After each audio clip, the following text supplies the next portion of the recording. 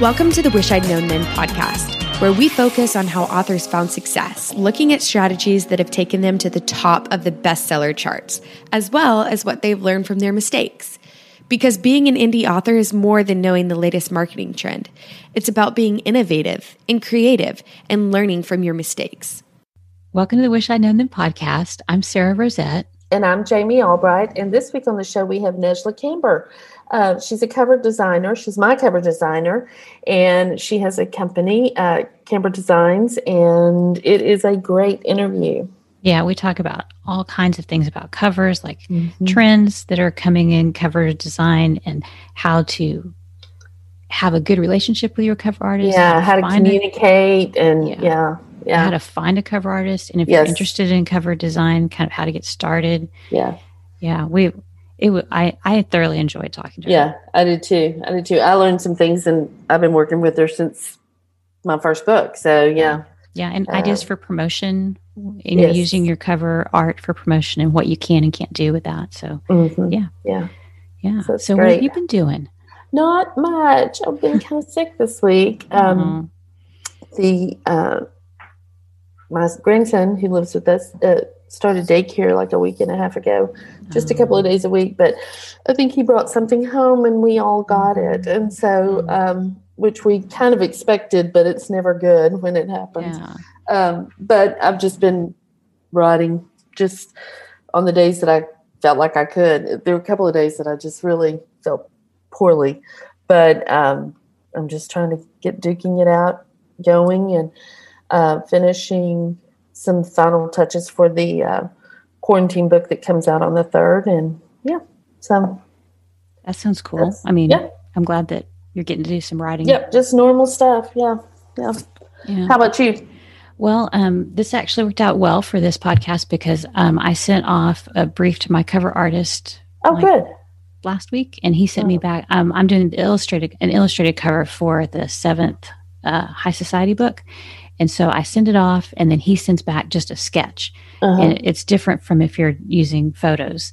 And so anyway, I got the sketch back, and it looks really good. And I mean, like, I had really nothing I wanted changed. But I think one thing I've learned about covers is that it's better if I don't send too many things. Because I've done that thing where, like, I do a mood board, and I've got like 50 different covers on there. And that didn't seem to work really well. So when I did that, so this time, what I've done recently is I just send a couple of images, maybe like 3 or 4, and kind of the mood, the feeling I want it to have. And it helps too that it's like book 7. So it's kind of like following suit, but, so I was excited to get that back. Been doing some writing, and I was going to share this podcast. It's, Stark Reflections, Mark Leslie Lefebvre's number 173. It's D.F. Hart on recovering from mistakes, which, that's like one thing we're always interested in. Right. She talks about covers. They cover, she talks about how she redid her covers and saw an improvement in her sales. But I just thought this would blend really well with what we're talking about today. Yes. Because she talked about how much she loved her covers personally, but then they weren't selling the books. And so she changed them and saw an immediate increase in sales. So I'll link to that in the show notes. Right. And, we had Shea McLeod on, and she did the same thing. She did a whole cover revamp, and and it made a huge difference. Around. Yeah. So covers are super important. I always say this, and it's easy to go wrong. So you got to be. You need some good, and we talk about this in the podcast. You need some people around you that will tell you the truth about them. I think we should get on with the show because it's a really good one. Yep. So here we go. Well, today we are really excited to have Nejla Camber with us on the podcast. How are you doing today? Doing good. I'm very excited for this. Hello, everybody.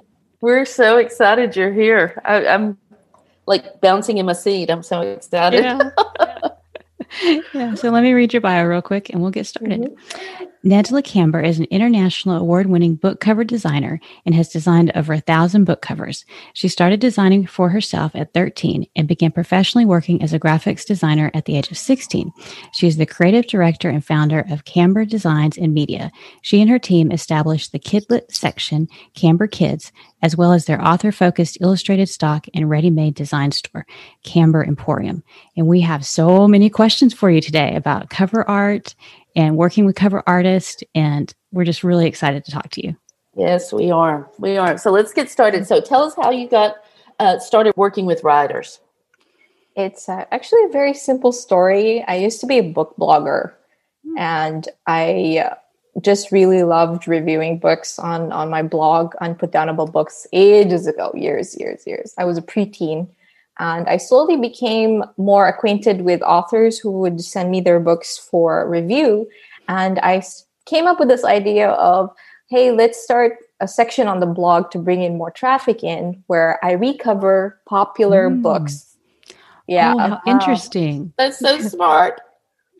So I did that, and some authors started asking questions. And one particularly found me, and she was like, hey, do you want to work as an exclusive designer for my publishing company that's just starting up?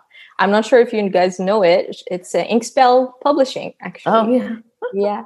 And I've the rest is history. Since then, I'm still working with them, and it's been like 7-8 years.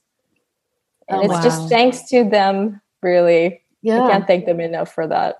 Well, you're just so great. And full disclosure, Nedla is my cover artist, and I just count myself so lucky that I found her and found her early, because it was before I even published Rockstar, the first book. I had another thing come out, and so very, very excited. Yeah. Me too. Jamie, you actually, your books actually got me on the market as well. So thank you. Yeah. You're welcome. You're welcome. Because it's just the best. I love my covers. I mean, I just love them. I thought about changing them, and a couple of people said, no, your covers are great. And I'm like, okay, you're right. I'm keeping them. A lot of people have come to me and said, can we copy Jamie's cover? Can you do the same thing? And I'm like, no.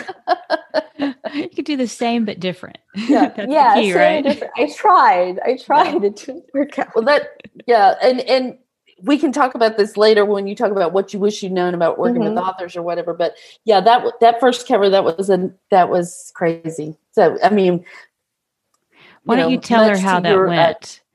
Tell how that went, Jamie. So what happened was, I had this idea for this, because I'd written the book forever, and had this idea for a cover, and I sent her all the pictures, and when she, it was beautiful what she sent back, but it looked like a YA cover. I mean, it was just very much a YA cover. It did. And then when that didn't work out, I kind of panicked, and I was like, send it, and I didn't understand what a cover artist could do. That was the biggest problem. I didn't know they could put a veil on or put blonde hair on it. I didn't understand that. And so I was just like micromanaging everything. And we went on for a couple of months, about 6 weeks. And finally it was the holidays, and Nedla said, let's take a break, and then we'll come back after the holidays. And I said, okay. Well, during that time, I came to my senses, and I finally said, I sent her an email, and I said, listen, you're the professional. I'm just going to kind of take cues from you. And she was like, basically, oh, thank God. and then I got out of the way pretty much, and she gave me a beautiful cover. So yeah, it was terrible. And I think I spent twice what I would normally spend on a cover, or what that cover cost, because I just kept trying to micromanage the whole thing. Yeah. So it was a funny story, but it worked out. Yeah. It did. Yeah. So we'll talk about that more, about like working with cover artists, because I think it's a skill you have to learn. So it is. It is a skill. Even for the cover designer, you need to practice a lot with the back and forth with the author, and how everything works, and how to actually get around micromanaging as well. Because sometimes what I like to do is, in that sense, is I would take the author's idea and then say, okay, and alternatively, can I also make this version? And then can I show you both and you can pick? And then they always say yes, because yay, more options, you never. Right. So that's another way to go around getting what the author wants, as well as getting your ideas a little bit through without being too rude or anything like that. It's a fun process. Yeah, I think that was one of my questions that I wanted to ask. And so we'll just take a little detour and then come back. But that's one thing that I have learned over the years, is that I didn't realize that cover artists, it's better if I send a general idea and say, this is the feeling I want, and these are some covers that I like, and then just and let them do their thing, because I was micromanaging it and not realizing it, or I'd send it back and say, well, can you make this font smaller, or can you do this, or can you do that? And I've learned what would be the best way to go back and forth with your cover artist. Do you want to say you don't want to say, I don't like it. So how can authors communicate better? Okay, yeah. I've actually, majority of my emails are like, I don't like it. So it depends. It depends on the cover designer. Really, they have to really become have tougher skin to go through. If you're a designer, you have to have tougher skin, because in the corporate world, you get I hate it, or this is disgusting, give me something else. So they're a lot more mean, to be honest. And working with authors is quite a blessing, to be honest, because it's so chill and they're all so kind. So coming back to your question is, how do they go about giving their feedback? That's right, right? Yeah. So basically, this looks great, or you could say, oh, thank you so much for your hard work. And then you go I think I might want to see it with the text smaller or the text bigger. Can you show me a couple of other colors? I'm not sure if I'm married to this one, or just something like that. You can also say you don't like it. That will give us a clear idea of what we should avoid for the future. No beating around the bush. Yeah. Yes. Just tell me. Do you hate it? That's good. I hate to tell people that I don't like things. So that's more me. But me too. I don't. And I do. I am more receptive to emails that are more kinder, in a sense of oh, thank you so much. Can I see this? And I'm like, sure, let's experiment. And you just the designer becomes more excited to work with it, because there's no negative annotations in your email. Right. So they just get more excited and just send back things faster to you as well. Yeah. Right. That's good to know. Yeah. That's great. Okay. Now we'll get back on task here on our list of questions. So, do you have any aspirations to write? Yes, I actually did once upon a time. I think about 4 or 5 years ago, I did start writing something with my sister Netta. We were thinking of doing something historical with the King Arthur and the Knights of the Round Table romance. You guys can steal that idea if you want, because it's not happening. So we did have aspirations to write, me personally as well. But then I started writing for our blog as well, like tips and tricks. And I just couldn't go past page 2 after. So I just realized, I don't think I can do this. I spent 3 hours on a 3-page how-to. And I'm just like, is this supposed to take this long? Yeah. Is it really? No. Well, it depends. There are days. There are days, yeah. And when you're writing fiction, the general consensus is you write the crappy first draft and then you go back and fix it. You don't keep. But there are authors that fix as they go. Our friend Maria Lewis, she fixes as she goes. She'll write, and then the next day she goes back and fixes what she wrote the next day. I mean, the day before, and then goes forward. That's amazing, though. Yeah, so it can take a long time. I did not have the patience. I did not have the patience. So I was like, okay, I don't think I want to do this anymore. And then the company grew, and then I just had no time whatsoever. Yeah. What do you wish authors knew about your field, about cover artists? A cover artist in particular, well, I'll do a little bit general than cover artists is we're not mind readers. So you just need to tell us if you don't like something, especially if you're a cover designer, you use particular colors specifically, like for the text, for example. And I have had clients who hate the color pink and yellow, like aggressively. So, and I didn't know that. I didn't know that. I wish I knew that. Yeah. So they would tell me, there's a change to this. This is just horrid. And they can't see past the color. So at that time, as soon as I changed it to a different color, they're like, oh, so much better. And I'm like, okay, calm down. You should have told me. So I actually have a thing in my forms where I say, tell me what colors you don't like so I can avoid it earlier on. Yeah. So mind reading is one of the things. Another thing is they should also, it's okay to have multiple revisions for a cover or any type of design, honestly. It's like they should come in not expecting it to be perfect on the first go, or if they do expect it, don't freak out if it's not perfect in the first go, because a lot of authors and even some other clients outside of writing, they're always like, why is this so hard, etc. I'm like, we're only on the second revision and she's already giving up. And I'm like, calm down, it's okay. Sometimes you just, your initial idea just doesn't work out, so it's okay to be, it's okay to not like what you wanted in the beginning. Right. So that's one thing, is like multiple design revisions is okay. Don't worry about it. Yeah. And also that we're not wizards. I wrote a couple of things down. It's like there's some things we can't do, but there are also a lot of things we can do. So we can make some magic to some extent.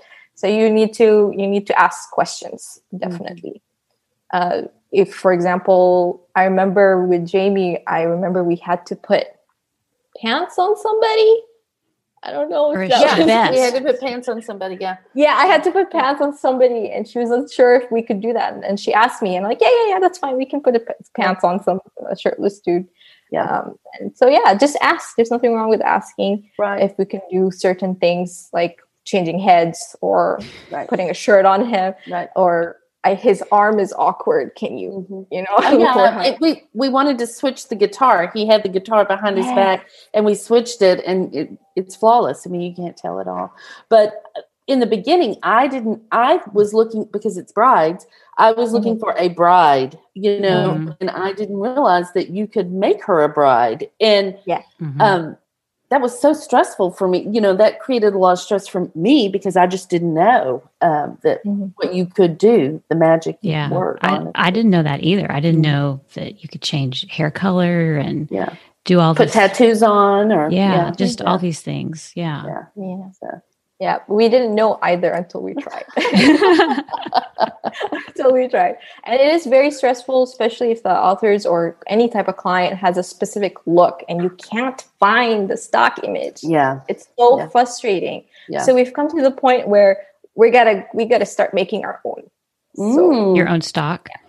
Yeah, well, our own stock, or I'll just take a couple of elements of photos and just putting them together. Create your own image from. That's great. Yeah. And then it's unique and special, and that's a great thing to do.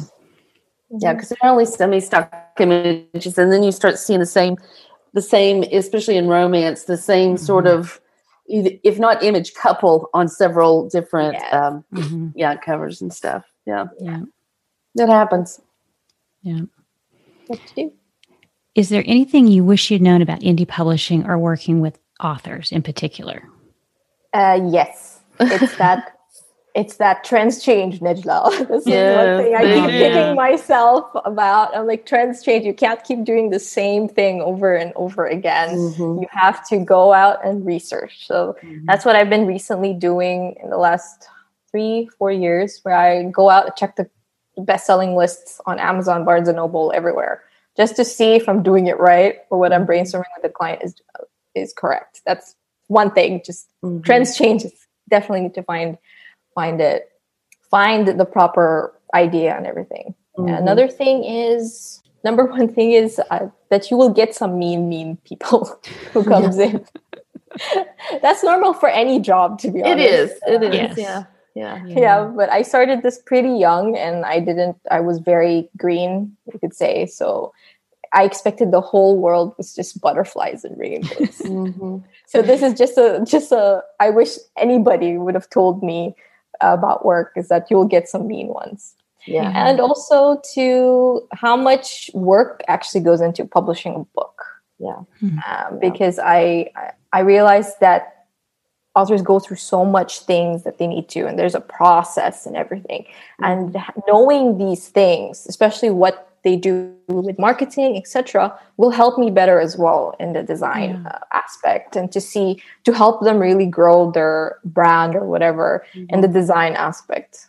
So it's another thing. That's great. That brings me to, I mean, it's not one of our questions, so I'm going to freestyle for a minute. But like your little teasers or the GIFs and video sort of things that you make, did that come out of that, or was it an author saying, "Hey, can you do that?" Or it was, if I vaguely remember, the teasers. Yes, author came up to us about it, but we did not officially offer it as a service on our website or make it public, because we thought that we didn't need to. That it's not going to be a thing. But then I did more research, and I'm like, what are you talking about? Is that a big thing? So that's when I started really going and looking at other marketing materials that we could offer to help an author out. Because even some new authors who don't know what they would need, having the list of things that they could do on our website will really help them get an idea of what you need marketing your book. Right. And I mean, like the GIF that you made for me for Homecoming King, like I used it, I boosted it as a post on Facebook and so it's considered a video. And then I used the audience from that to make an ad. I mean, to make an audience for an ad. So there are a lot of things you can use them for that you might not think. You might think, I don't really need a GIF, but or a video or whatever, but you can use them for a lot of things. Yes, exactly. That's one of the things I actually want to learn how to do, and just to get into the author's perspective of what they do exactly for these ads, so that I can just figure out what you would need design-wise in that sense. So I really need to learn how to do that thing. I think you do. I mean, I think you do a really great job with, like, even your teasers that you made me. You made some with text and then some with that. You just gave me the image. And both of those have worked well for ads, because the ones without without text, I could put my book cover on. And so I think that those are really invaluable. And in the beginning, what I would do is just take stock photos and make ads. But I've tried to stay as true to the cover with my ad images as I can lately. And I think that works really well. I think it I think that helps people realize that it helps with if they go to the book page and they've already seen that or something similar to that, then they're like, oh, okay. It helps with sell through, I think. A fun thing as well is that we can actually give you, you can ask your cover designer. I don't think it's an open service that anybody's offering, but you can ask your cover designer for the cover without text. So you could just like put things on there. So it's just a fun extra thing. Yeah. Or even the text, like the. Yeah, you can even ask for they could even make the text for you on Canva or something, and you can have it editable. Depending if the font is available. If the font's available on Canva or wherever you edit things. So And I didn't know that in the beginning either. So that's really great. What do you see authors doing that they do because they think they have to, but aren't producing results? One thing for sure, it's the overwhelming amount of information that they sometimes give. I've received an entire book one time. I've received entire book, and they're like, read it and let me know what you think and what we should do for the cover. And I'm like, I'm so sorry, but I don't do this. Yeah, I can't do it like this, but you just give me a background, etc. I've also received like 5-page, 7-page first chapter or something like that to get the vibe as well. But sometimes it gets really overwhelming, and the cover designer sometimes, like, this has happened to me personally as well, is you just kind of go like, but there's so many possibilities. Yes. What exactly do we want to do? Yeah. There's too many things we could do with that information that I'm reading.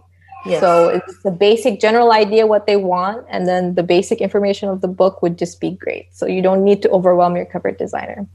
Okay, I was just going to say that I think a lot of times we don't know what we want.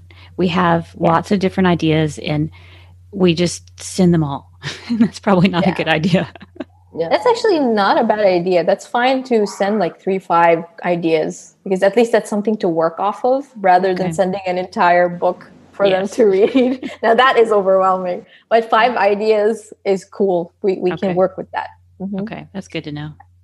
Yeah. Do you find that authors also, they want the cover to match the book too perfectly, like the cover is like a needs certain to be scene. the exact representation of the book, as opposed to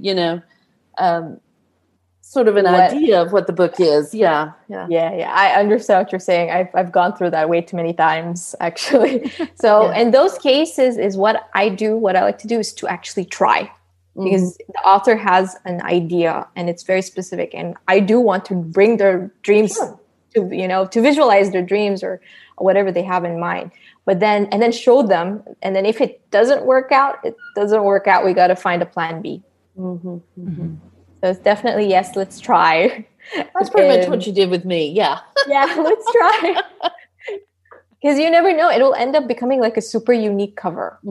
So that will work in favor of you as the author as well as the cover designer, because you're going to just come up with something super unique.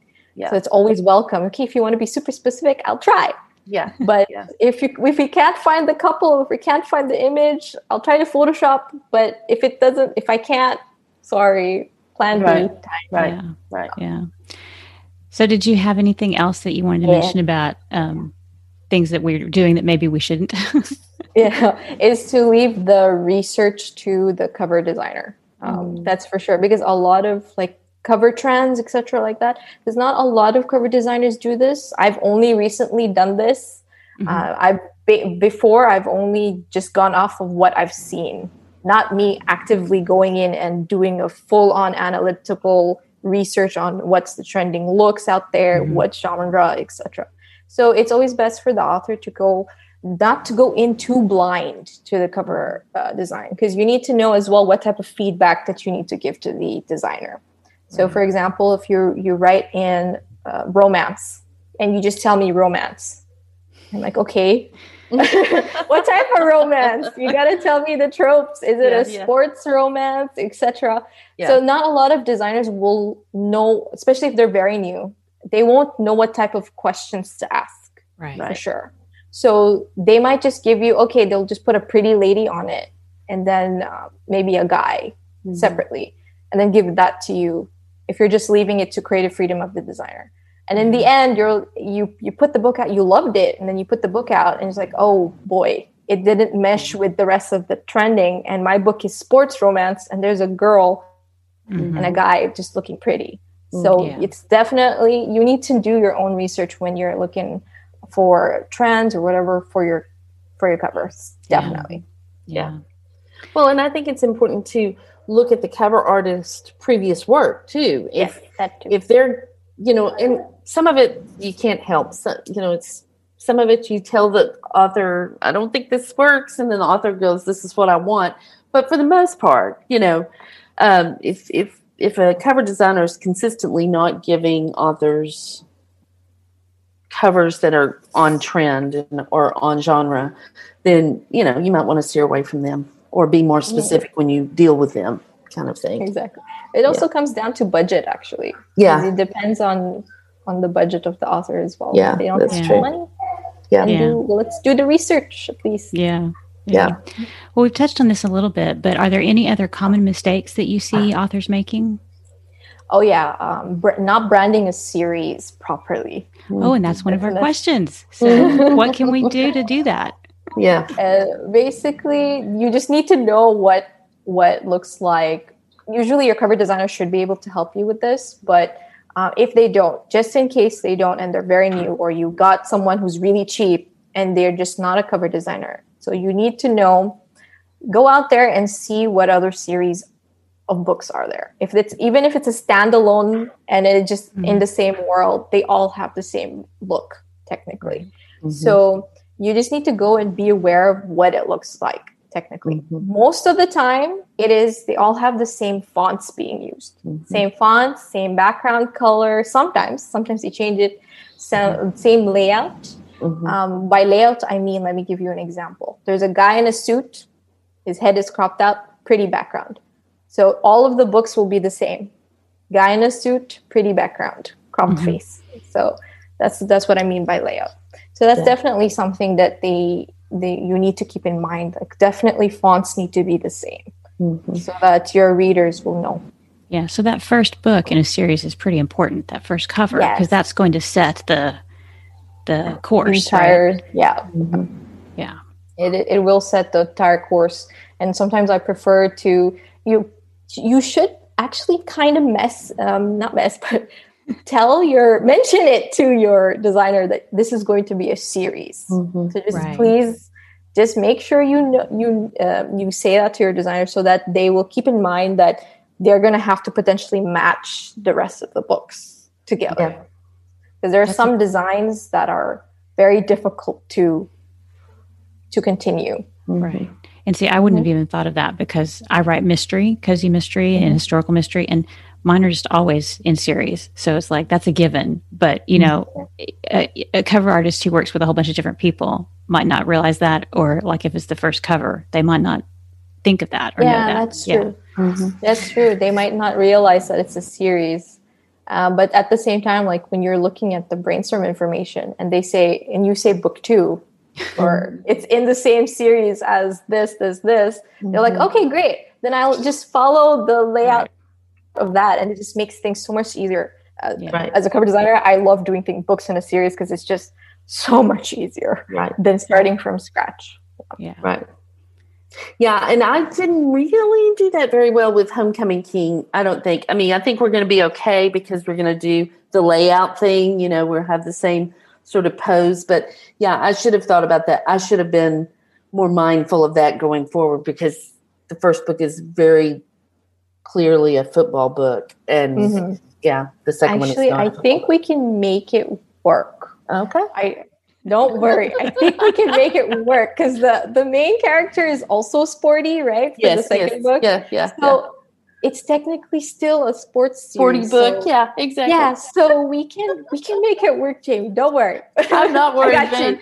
I'm not worried. You have saved my bacon a lot of times, so I have full faith in you. Thank you. Do you see any commonalities in writers who have been successful over the long haul, like as far as their books go? Yes. I've noticed a lot of more successful authors have like a very pretty brand across all of their covers. What I mean by that is that they use the same font for their author name and placement on all. And they also do this thing where, depending on what they write exactly, is that some of them only use men in suits. For example, Louise Bay, she's like, I hate shirtless dudes. I'm like, you got it, girl. I'll get you some suits. Shirtless dudes is not a good thing. So she's like, okay. So all of her books, all of the series that I've done with her are just men in suits. And that has become, over time, her brand. So every time someone sees a guy in suits, like, oh, this reminds me of Louise Bay. This is great. I want to read more books similar to hers. That's another thing. And then I have authors who love the color blue, and that they end up turning that into a brand across all of their covers. It's quite interesting, actually. I didn't know this until recently, until I did like their 12th cover. And they're like, Nej, by the way, I don't know if you noticed, but I use blue as my author brand. So can we continue doing that? And I'm like, oh, yeah, okay, sure.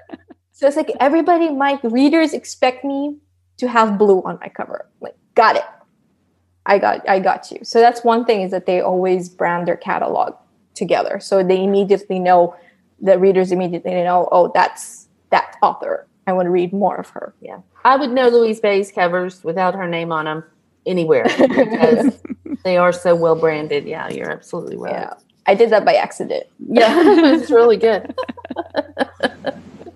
I didn't realize I did that by accident. More things that common out that successful authors have is that they keep updating their covers. That's another thing. It's like they know that, okay, 5 years ago we did this cover. And at that time it was great. But then you see the sales start to drop even when you're still pushing it and marketing it.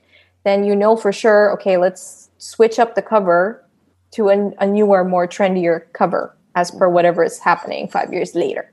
So they keep updating their covers to make sure that they keep selling no matter what. So that's another thing. Yeah. So our next question is actually about trends. And so since you work with a lot of different authors and genres, do you see any trends that's like what's popular right now? Yes. Oh, yeah. I don't know if you've all noticed this, but illustrated images, illustrated covers are everywhere right now. And it's on rom-coms. It's on, cozy mysteries. It's automatic already because they've always had illustrated covers. And we've also have paranormal rom-coms with illustrated covers. That's a new thing that came out recently. I've also noticed a new genre. I don't know if this is new or I just only recently noticed it, but paranormal women's fiction. Yes, that's brand new. Yeah, last year. New, right? That's new, right? So when I saw that, and I was just like, ooh, this cover is so pretty. And the trending covers and the looks across all of those authors who are writing in that genre, you just immediately know that is that genre. Right. So I'm just so amazed. That's one thing. And then there's a lot of fake boyfriend, fake fiance, fake all of these things. And we have to put that on the cover too, somehow. So those are really, really fun trends. Yeah. For sure. Yeah. I've noticed the illustrated trend in, I feel like it's big in romance, but I'm seeing it too in, I would call it like book club mystery fiction, you know, almost like cozies, but like upscale, you know, it's like the hardcover. I don't know if you've seen it's the Thursday Murder Club, and it's got like it's like a lot, really font prominent, you know, lots of font, really big. And I don't know, I just think it's interesting how things come and go and how things change. And the illustrated covers, I was way off on that because I really felt like, because a lot of the illustrated covers are steamy books. And so I was really feeling like that was not going to last, or that readers were going to kind of rebel against that because, you know, the illustrated covers generally meant that they were not steamy, but I have been totally wrong with that because they've worked really well. I actually have the same opinion as you because back in the day, it was mostly associated with chick lit. So I got a little bit confused when it started coming up as a steamy romance. Wow. I don't know if it works as well in KU, Kindle Unlimited as it does if you're wide, but because I think they're kind of two different audiences, but people are, you know, they're very popular and they're really cute. A lot of them are just so good. I love them. And you guys just started doing those, right?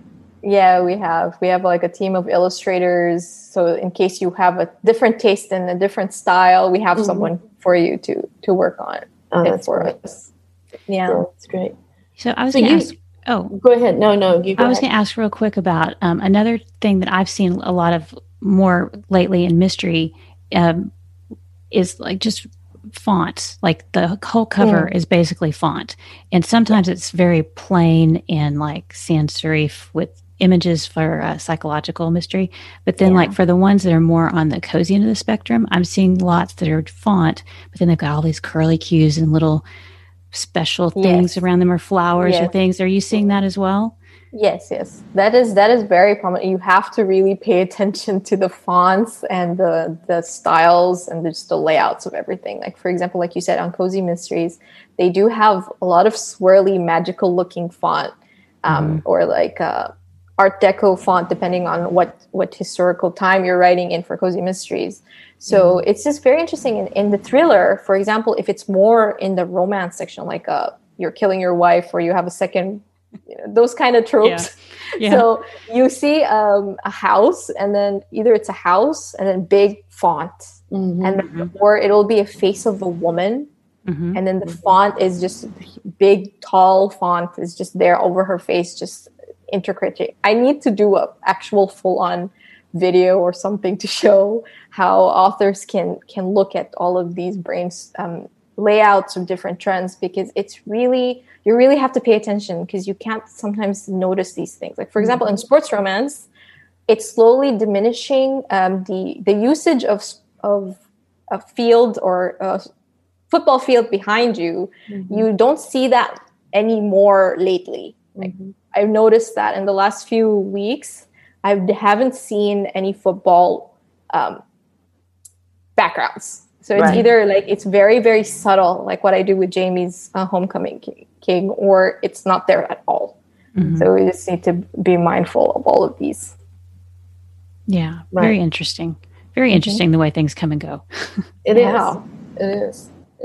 How do you see indie publishing changing? In what sense exactly? Well, like for example, like the covers you're saying, the sports romance and stuff, or do you see authors asking for certain things that they weren't asking for, or?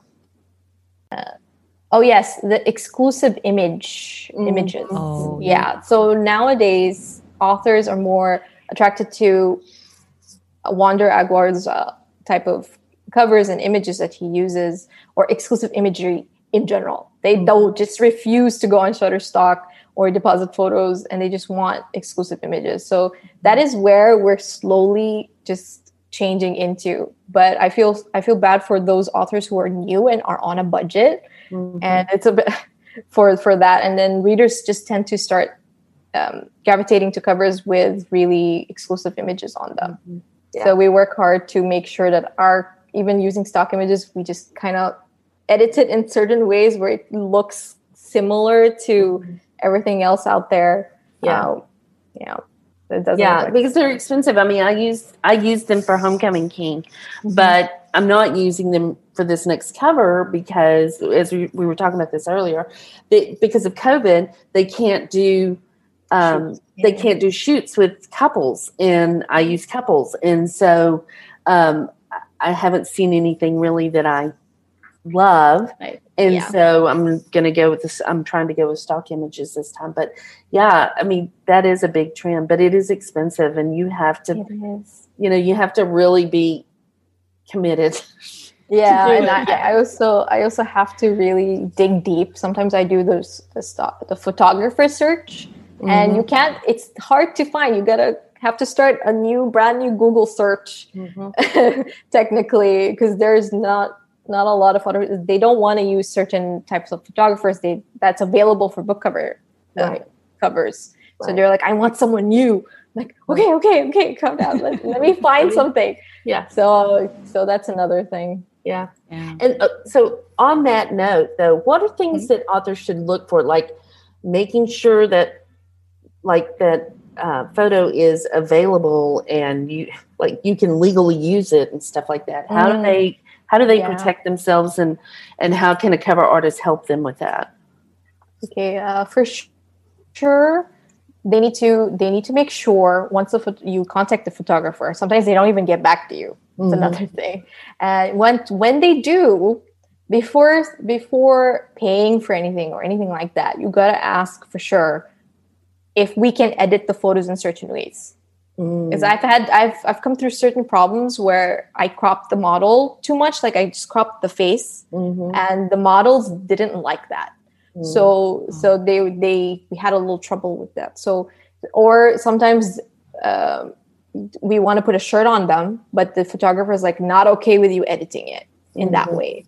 So you just need to be mindful of that. And then in the legal sense, also make sure that the photographer also gave a heads up to the couple involved or the model involved, because most of the ones that I use that are totally new photographers who don't know much about book covers and such are wedding photos or engagement photos that they use. And sometimes the couple had no idea, and all of a sudden they're there on Amazon and you get in trouble. Yeah. So They didn't you need sign to a release. Yeah, exactly. Get that release proof as that the photographer has the right to sell these photos with the permission of the photographers, and also sign a contract. Just make sure you sign a contract as well. That's for sure. Yeah. That's why it's great to do Shutterstock and Deposit Photo, because those things are protected. I mean, those iStock. I mean, those images they've already been vetted. They're protected and But if you're using, if you're using and because I've there've been instances I've heard of that the model took photos years ago and then now is pretty popular. But he didn't really get permission with those earlier photos, or there was a problem with the earlier photos or something. And you just want to make sure that you don't get into any of that.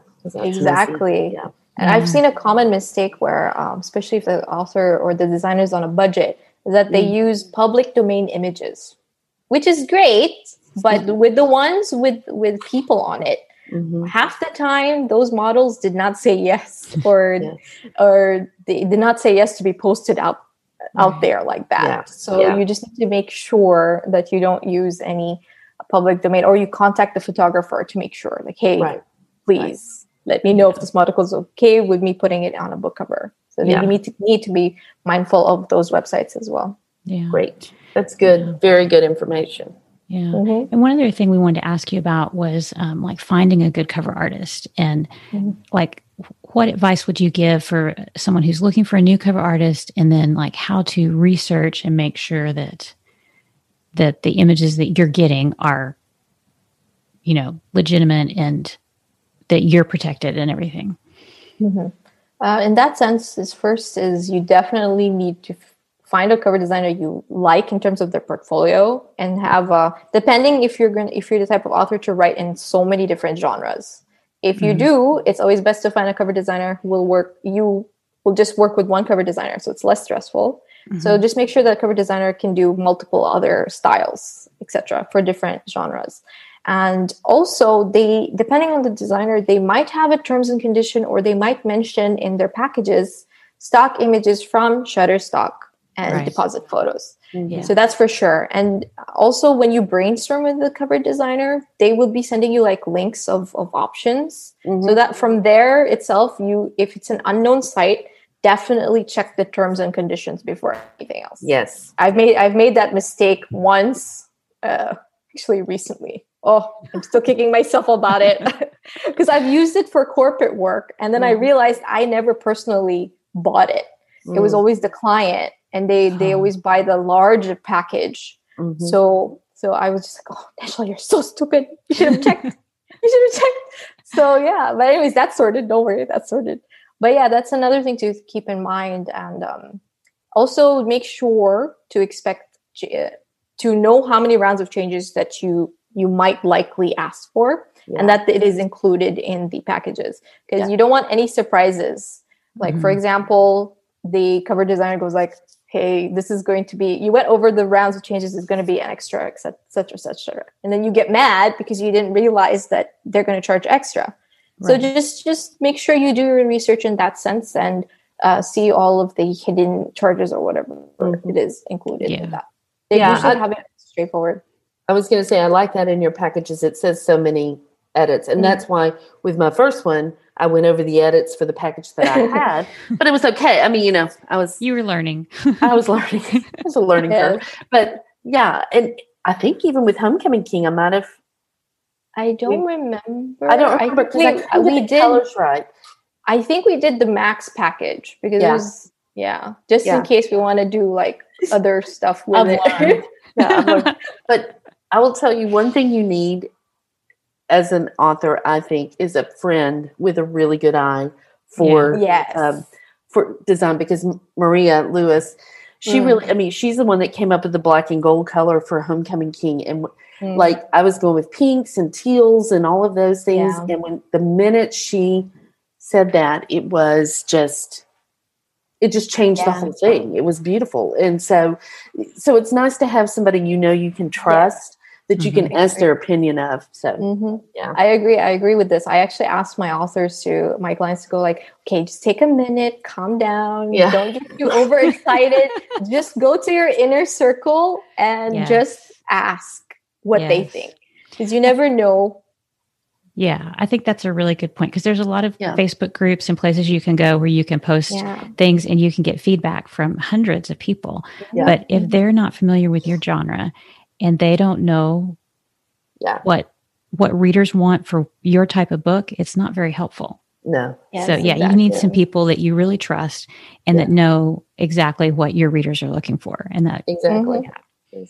And have also read your book and know you as a person, etc. know you as a person, etc. Because I know a lot of authors, they don't listen to me sometimes. So, and that's fine. That's totally okay. So that's why I always say, it's okay if you don't want to listen to me. Go to your inner circle. Ask your husband. Ask your daughter. Whoever it may be. Just get opinions out there, and then come back, because it helps really with decisions regarding the cover, etc. Right. Yeah. And I wanted to talk to you real quick about the fact that you've kind of expanded. You've created, a company, and then I think your sister was working with you, and like you have people now working with you, which I think is great, because I've heard horror stories about cover designers ghosting clients because they've had it's legitimate. They've had personal issues or whatever, but they work by themselves, and so there's nobody to kind of pick up. They have no backup. They don't have a backup. Yeah. And this is one thing I can say about Nejla.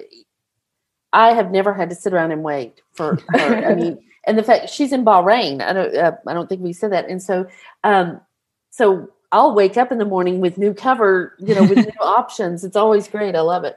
But so talk to us about like bringing people on and how that's kind of helped you and grow, etc. Yeah, I'll be very, very honest. It came out of necessity, because I have severe social anxiety and like a lot of like I don't do well with change. Like I tried to get a full-time job after college, and I was still working on covers for Inkspell, but I didn't know if that was going to be solid. So I was just making I think maybe $50 a month. That's pretty much it. And so before that, I used to get paid with books, because I'm silly like that. Like I can't get books in Bahrain that I want to read. So sometimes, anyways, back to the thing is that I try to get a full-time job, but I had a severe panic attack. And when each time I kept going and trying, it just deteriorated my health. I was just like, I can't do this. So I have to, in the end, even with help and medication, well, I didn't try medication, but with help and such, it just didn't work. So I thought, okay, let's just do something from home. I like what I'm doing with Inkspell, so I'm just going to keep doing that and trying to put myself out, etc. So I did that, and it was slow. It was a very slow process. Bit by bit, Jamie came in, Maria came in, and it's just it's a slow journey. It was 5 years, and then I started needing help. So I asked, my sister had the same problem as me. Technically, she couldn't. It's a hereditary thing. My grandparents had a very severe case of it as well. So it's so my sister had the same issue. So, and my mom was like, please just give her something to do so that she gets out of the house. She's just in her room doing nothing. And I was like, okay, Mom, calm down. It's fine. So I brought my sister in, and we kind of we were in my office and at my apartment 4 years ago. And we did that for a year, until my dad's like, okay, time to register the company so that we can get you on a pension plan, etc. Yeah. So I'm like, Dad, you're so smart. Why didn't I think of this? Right. 5 years ago. Yeah.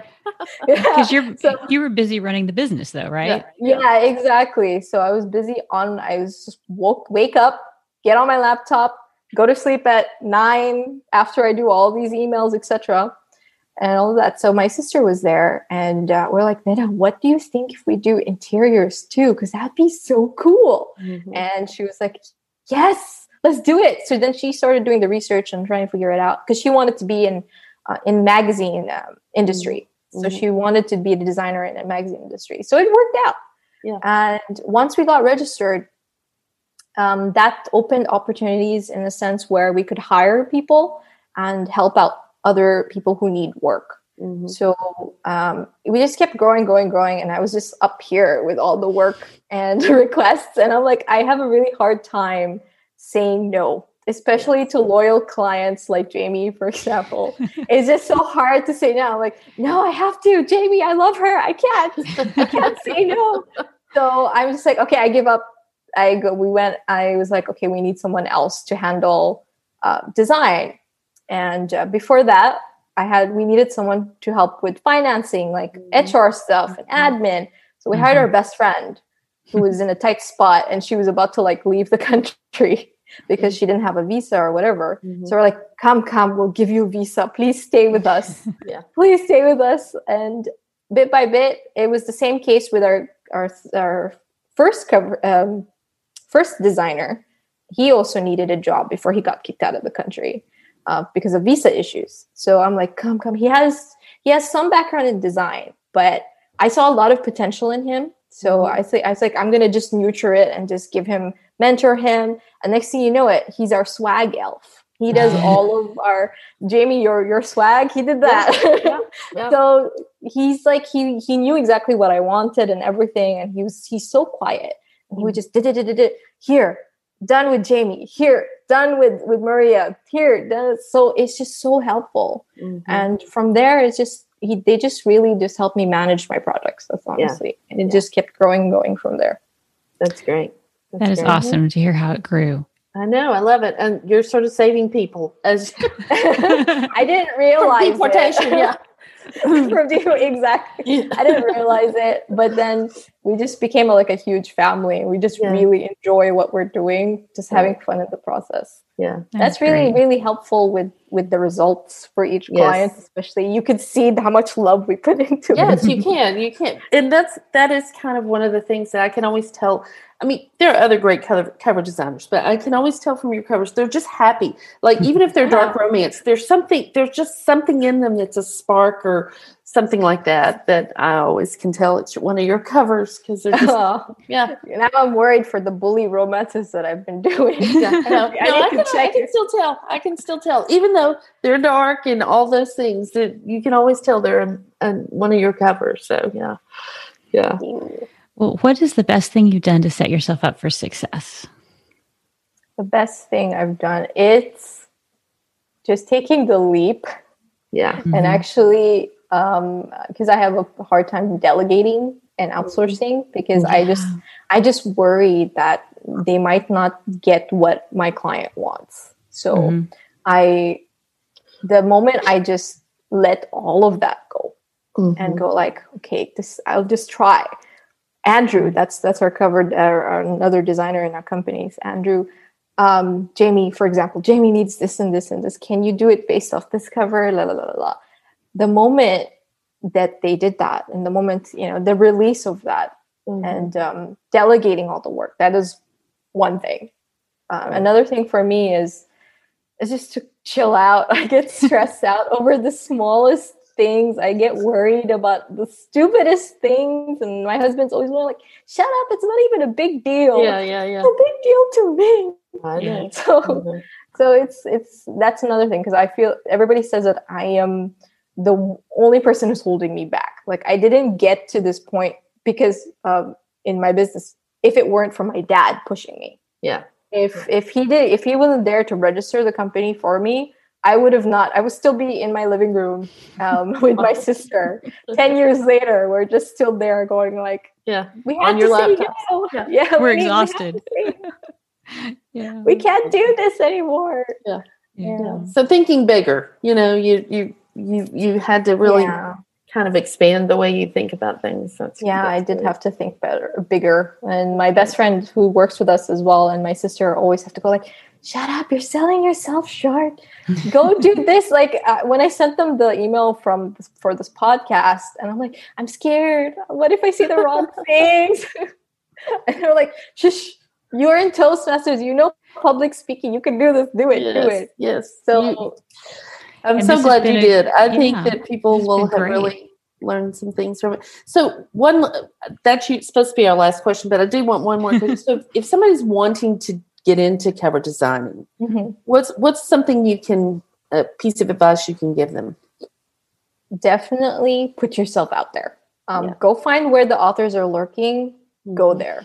Yeah. Go there. Go like, hey, I'm doing this. I'm going to do it for really, really cheap because I want to build my portfolio. Make sure you do cheap so you can build your portfolio. Yeah. And then once your portfolio grows with book covers, that is one way for authors to trust you and hire you more. So that's a definite thing. And also do your research and have a form of questions for your authors because you definitely need that, and it's going to be easier on you as well as a designer. Yeah. So those are the three things. I think your Google form is great, and I think it's helpful for authors because it makes us think about specific things that we wouldn't have thought about had you not asked that question. So I always put off writing my blurb until I have to because I'm going to send it to my cover artist because they want to know the blurb, you know. Yeah. So I put that off. So doing that forces me to do my blurb because I know they're going to. Oh no! I always tell them, I'll get it to you later. Yeah, we actually don't need the blurb. Just give me a brief about what the book is about, and we're solid. Yeah. So, but that's good though. Yeah. Well, thanks for being here, and it's been so good. Yeah. I think it's going to be really helpful, and I hope I would have never have known that you were nervous or worried. Me either. You were great. Yeah. Where can people find out more about you and your covers? You can simply just Google me. All the links are there. Then NAJLAQAMBER, or you could just type in NejlaCumberDesigns.com, and everything should be there for you. Okay. And we'll put the links in the show notes and stuff, and people will get them. All right. Well, thanks so much. Thank you, ladies, for having me. I'm super excited about this. I hope it's helpful. It's going to be great. I just know people are going to get a ton out of it. Yep. All right. Well, thanks, everybody. Thanks, everybody. Thank you. Bye. Thanks for listening to the Wish I'd Known Then podcast. We hope this episode inspired you, empowered you, and made you laugh a little bit too. If you loved it, tell your friends about it. And if you feel so inclined, leave us a review. We look forward to being with you again next week.